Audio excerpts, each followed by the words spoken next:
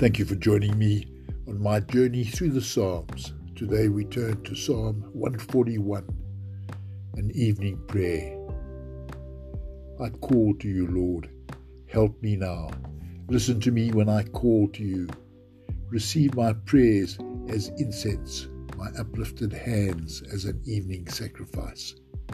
Lord, place a guard at my mouth, a sentry at the door of my lips. Keep me from wanting to do wrong and from joining evil people in their wickedness. May I never take part in their feasts. Good people may punish me and rebuke me in kindness, but I will never accept honor from evil people, because I'm always praying against their evil deeds. But I keep trusting in you, my sovereign Lord. I seek your protection. Don't let me die. Protect me from the traps that they have set for me, from the snares of those evildoers.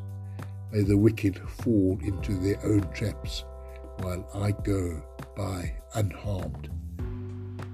Thank you for listening. Have a wonderful day.